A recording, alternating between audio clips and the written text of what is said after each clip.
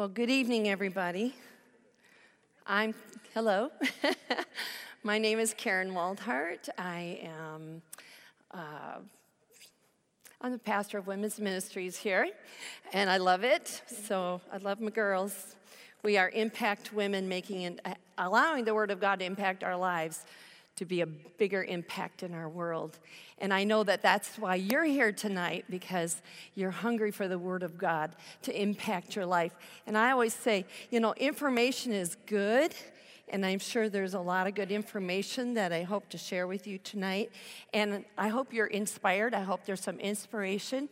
But the most important thing is that you receive revelation by the Holy Spirit for true transformation in our lives. So that is where my heart is tonight, as I pick up all my extra stuff here. Recently, God dropped something in my spirit, and many times I just kind of chuckle because he has to kind of unpack it for me. He says, I'm sending you on a tour. And I said, a what? And he said, a tour. And he said, it's called an unapology tour.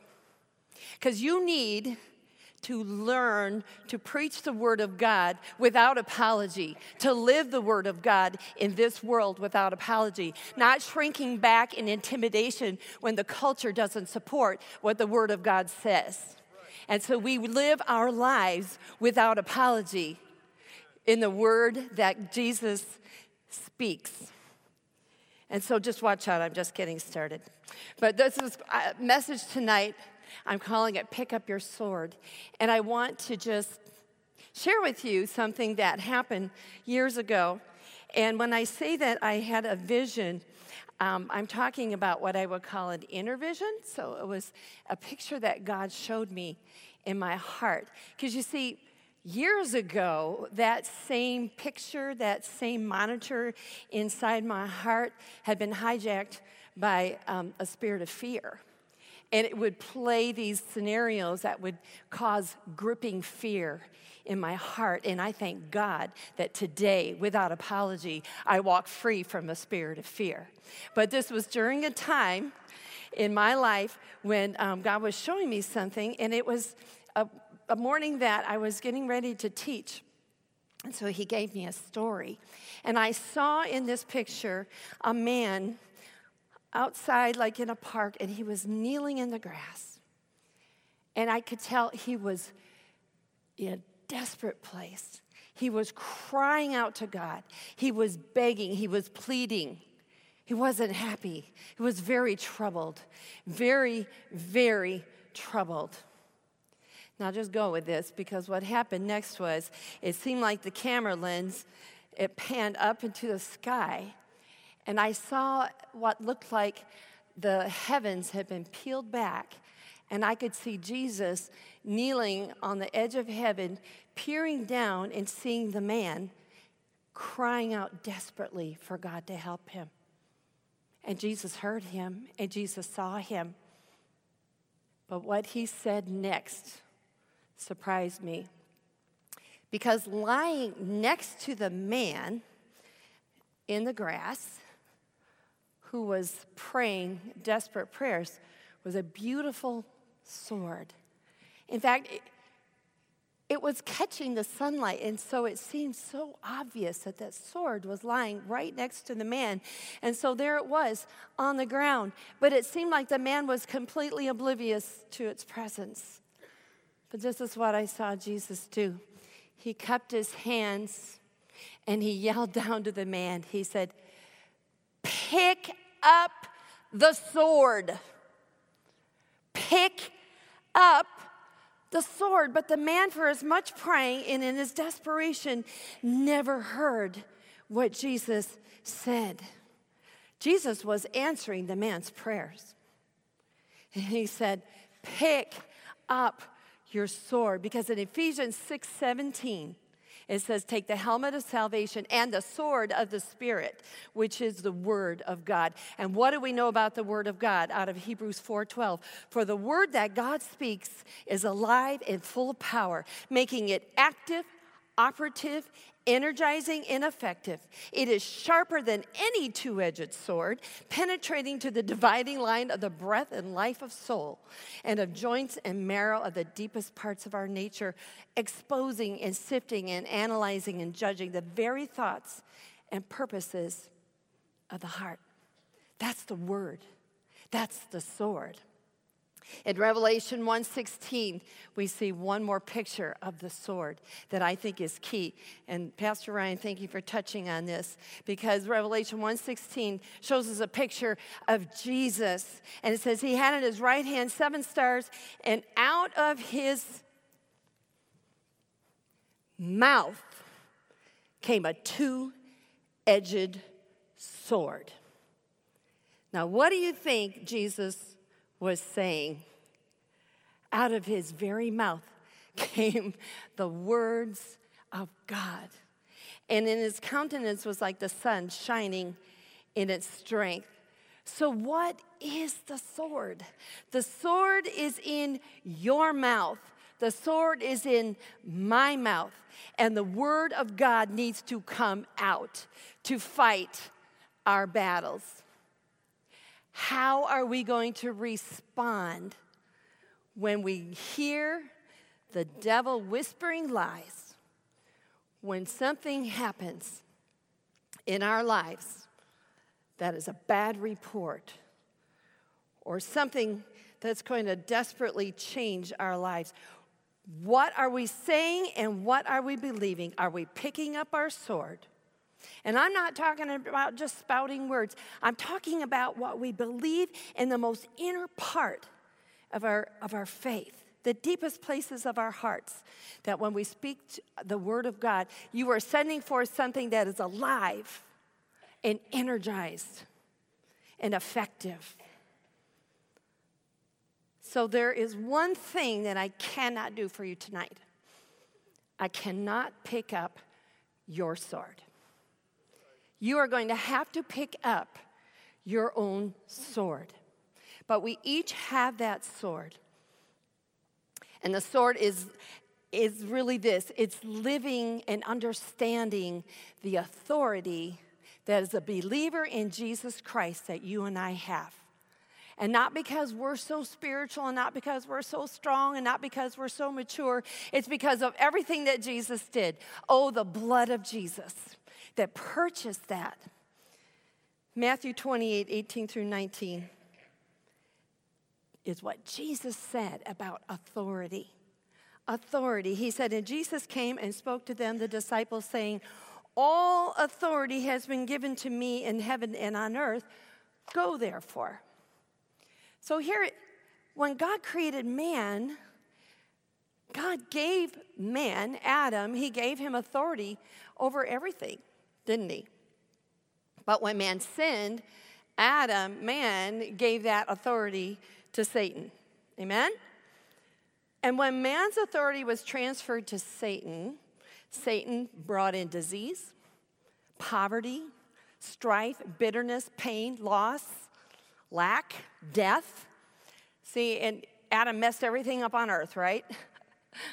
So I always thought, someday I'm going to talk to that Adam and see what he was thinking. But why didn't God just grab the devil by the neck and throw him out and get him out of our lives? Well, God didn't do that because, first of all, he is a judicial God. And it was man who gave away his authority to Satan. And it was going to take a man to legally take it back. And that one man was Jesus Christ. Why he had to come in the flesh? Because a man gave it away, and Jesus, the perfect man, was the only one who could legally take it back. And so here it is.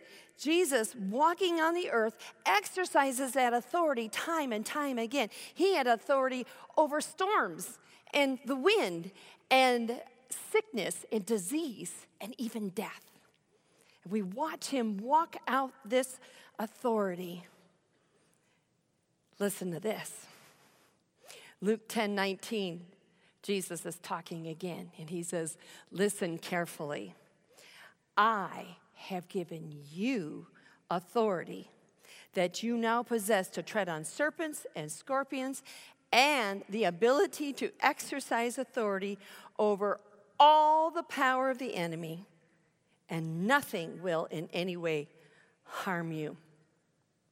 Can you say with me, all and nothing? It's not all or nothing, right? It's all and nothing. Those are absolutes. Those are absolutes. Jesus is saying the same authority that I have, that I am restoring, I am giving it back to you. And I see two things in here. He gives us the authority and the ability to exercise that authority. Exercise reminds me of a muscle. You need to use it. We need to walk in it.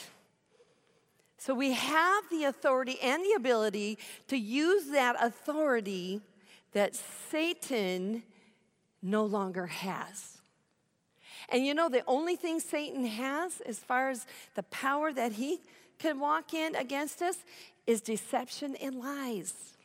If he can get you believing his lies, then he's got you walking not in your authority, but walking in his authority. Is it true? And I want to be careful here because I don't want anybody to feel condemned. But anytime sickness, pain, disease, anything that is trying to come against your body, what if we looked at it this way? That thing is trying to take authority over you. And when it runs its course in your body, it is controlling. It is in authority. But you know what? What if we looked at that and said, no, in the name of Jesus, I take authority over you. And that's what Jesus did. When the lame man got up and walked, Jesus had taken authority over that condition. When he called Lazarus from the grave, he took authority over death, and Lazarus lived. Is that a little bit of a shift in the way we view it? Because I think we're very used to allowing things to take its natural course, and I'm challenging you tonight to see that there's a supernatural course, and it's called the authority of the believer in Jesus Christ. Anybody tracking in here with me tonight? Any believers in here tonight? This is for you. This is the power. This is what Jesus paid so great a price. And I always think about the blood of Jesus, a perfect song that we sang. And we don't want to waste one single drop of his precious blood. And he did it. He did it. He conquered death. He conquered the devil. The devil's got nothing on us but what we allow. Spiritual influence is empowered by human agreement. You don't have to agree with symptoms. You don't have to agree with lack and poverty. You don't have to agree with those fearful thoughts that come, well, what if this doesn't happen? Or what if it does? Or this thing's never going to change. Oh, that's a favorite one of the devil. You know why? Because he's trying to steal your hope. You get hopeless, and you will not pick up your sword. We have the authority, not because we're so powerful, but it's the same authority that Jesus walked in. In fact, it's the same authority that was originally given to Adam. It has now been restored back to us. And not only do we have the authority, we have the ability to exercise that authority. You know, I've actually been on staff as a pastor for about 8 years, and I've had the privilege and the honor of performing one marriage ceremony and about 5 funerals. I don't know what that means, but I got a kick out of being able to say, by the power vested in me by the state of Michigan, I now pronounce you man and wife. I just got the biggest kick out of saying that. And it occurred to me that as a believer in Jesus Christ, you can say to anything the devil brings your way, by the power vested in me, by the blood of Jesus Christ, I pronounce you dead. you're done. I deny your right to stay.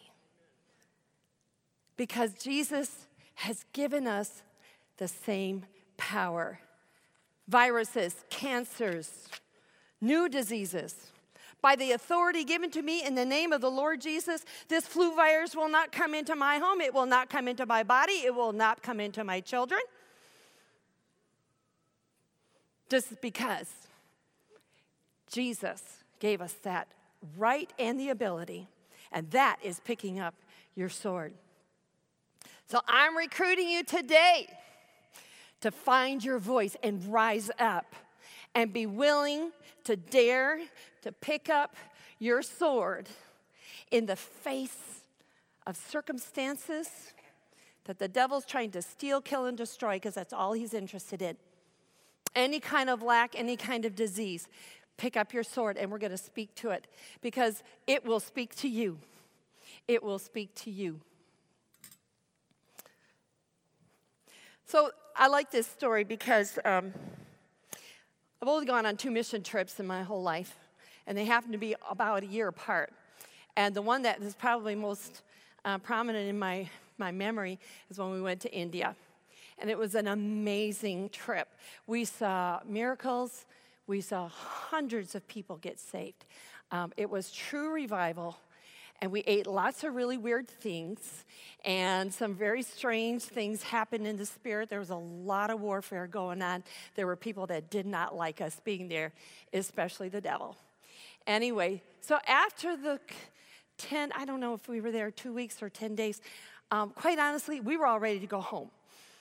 And once you're in a foreign country like that, oftentimes you get many invitations from dignitaries.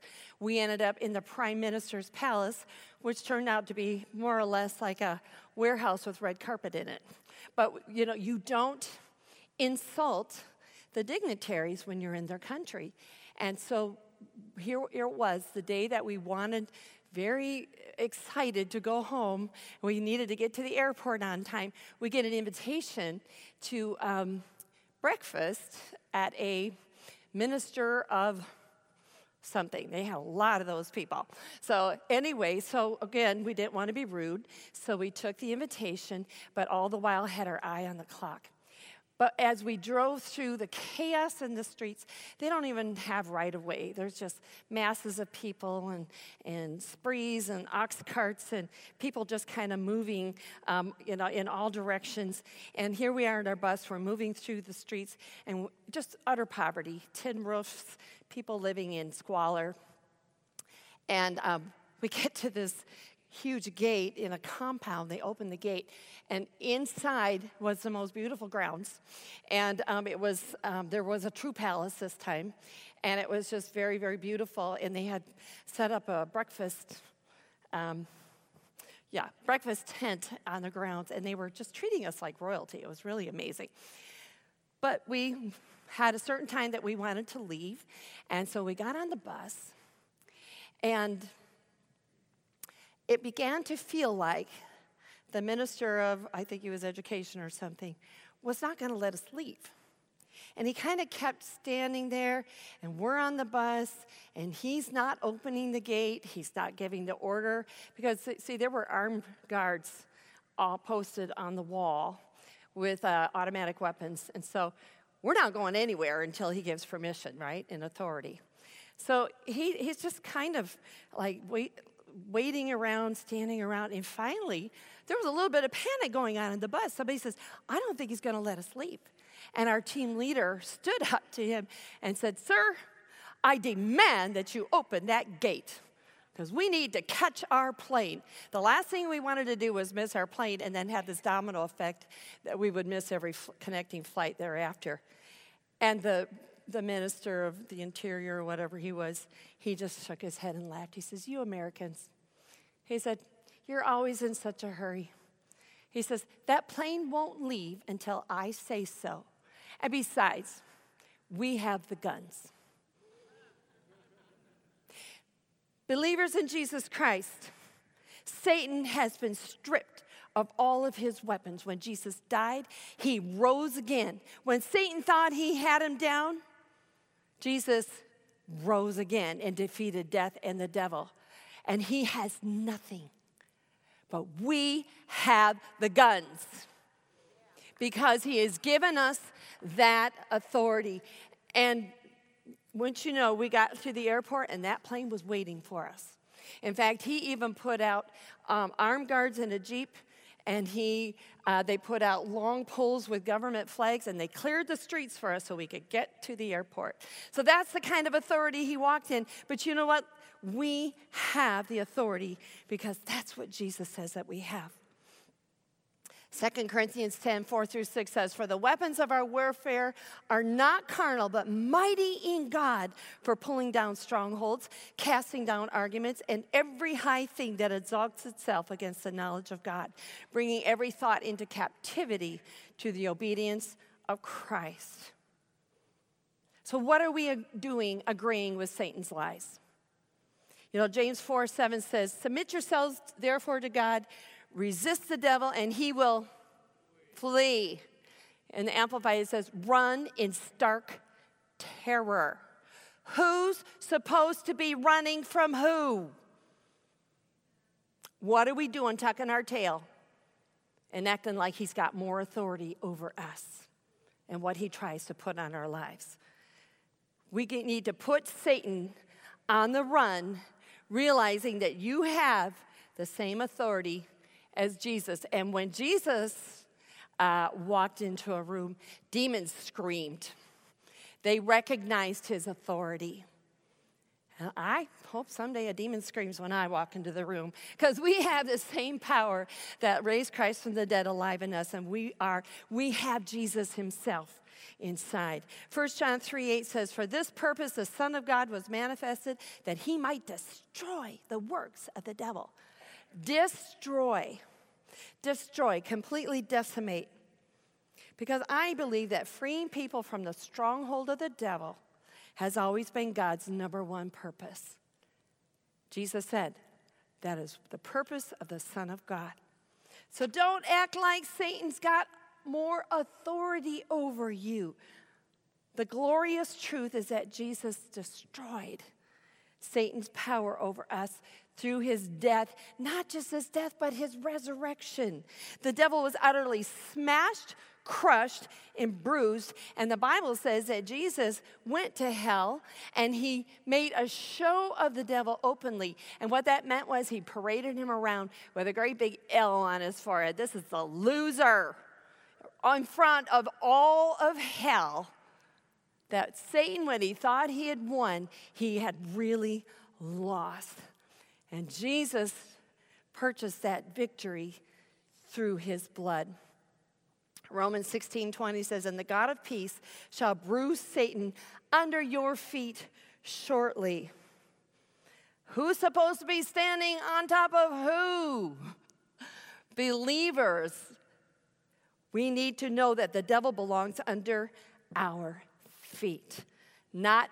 We are not to be under his feet. You are not a doormat for the devil to wipe his dirty feet on.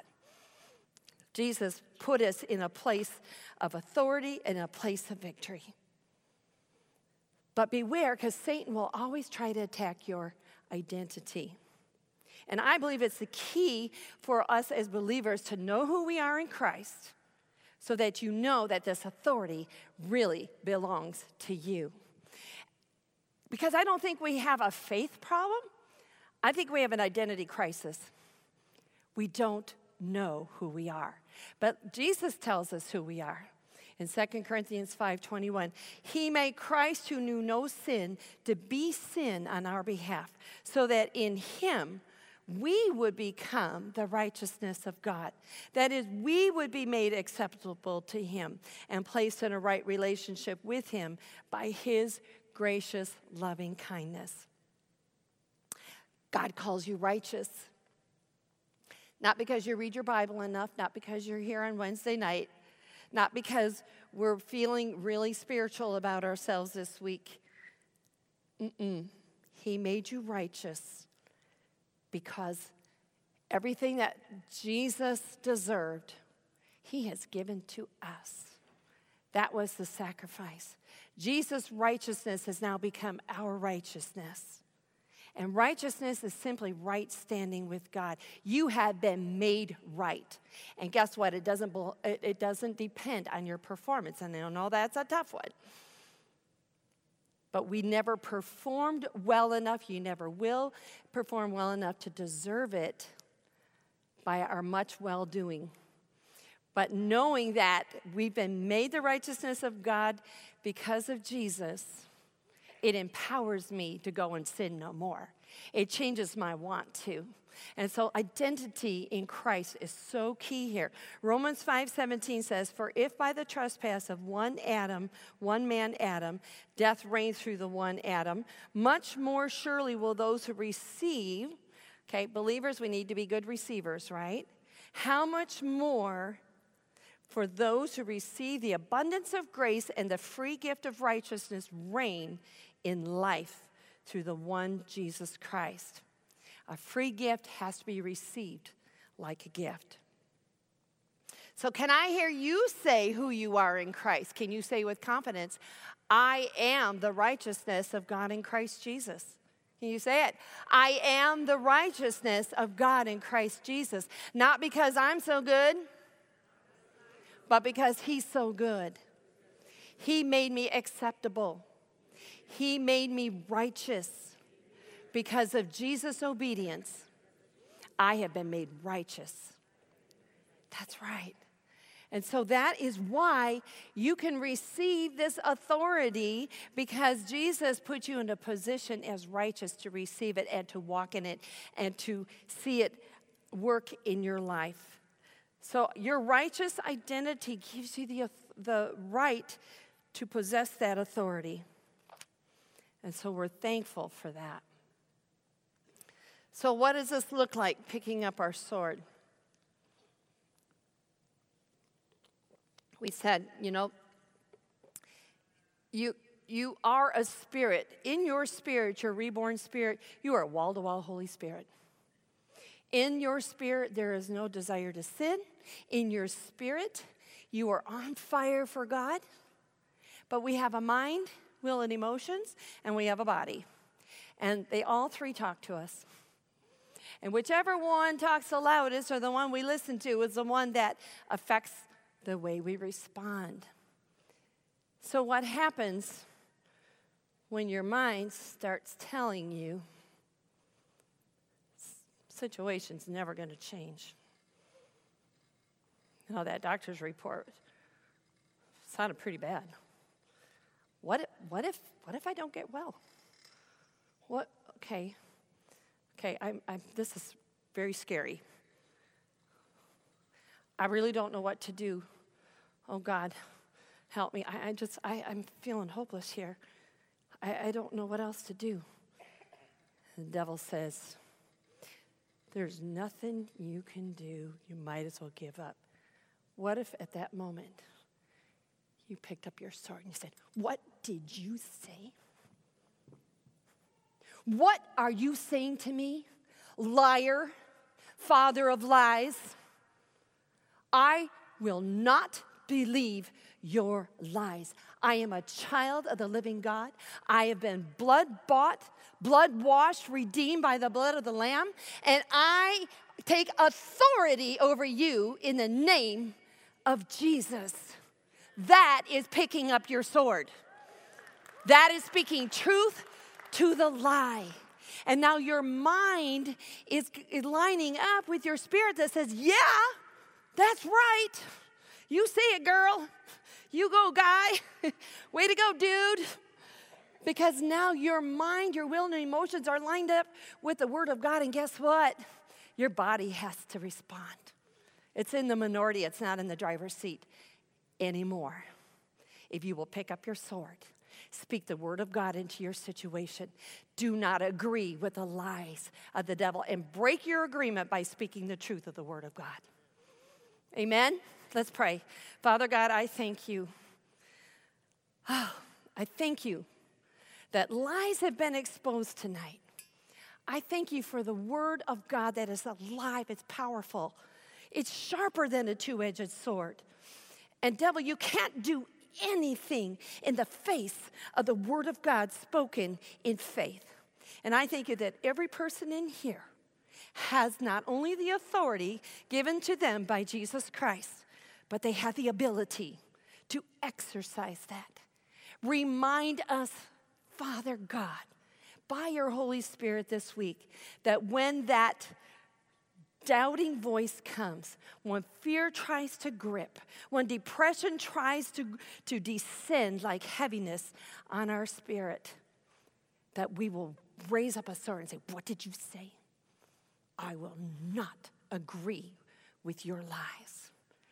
And teach us to speak truth in the face of the lie. In Jesus' name, amen.